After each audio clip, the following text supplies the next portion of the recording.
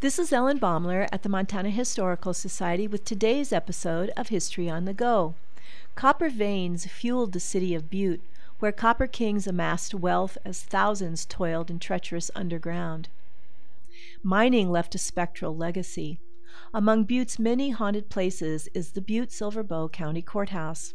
After hours, the elevator goes up and down, its buttons pushed by ghostly fingers. It stops, the doors open to discharge its unseen passengers, the doors softly close, and the elevator goes on its way.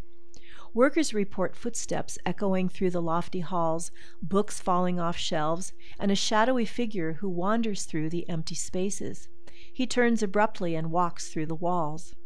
Silver Bow County government has occupied the site since Montana became a state, and it has seen multiple executions.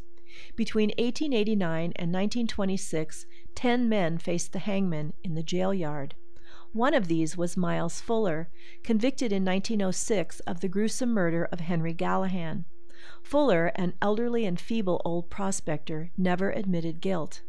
A bizarre thunderclap ominously punctuated his swift execution. After the present building replaced the first courthouse in 1910, deputies in the jail's sleeping quarters claimed to see Fuller's ghost. Others reported a shadowy figure in the locked yard. Although Fuller was unknown to them, witnesses described him perfectly, down to his long beard and tattered hat.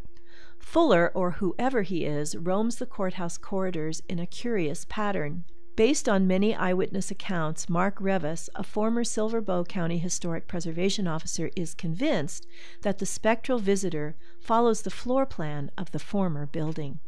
This is Ellen Baumler at the Montana Historical Society. Visit us, become a member, and show your love for Montana's heritage.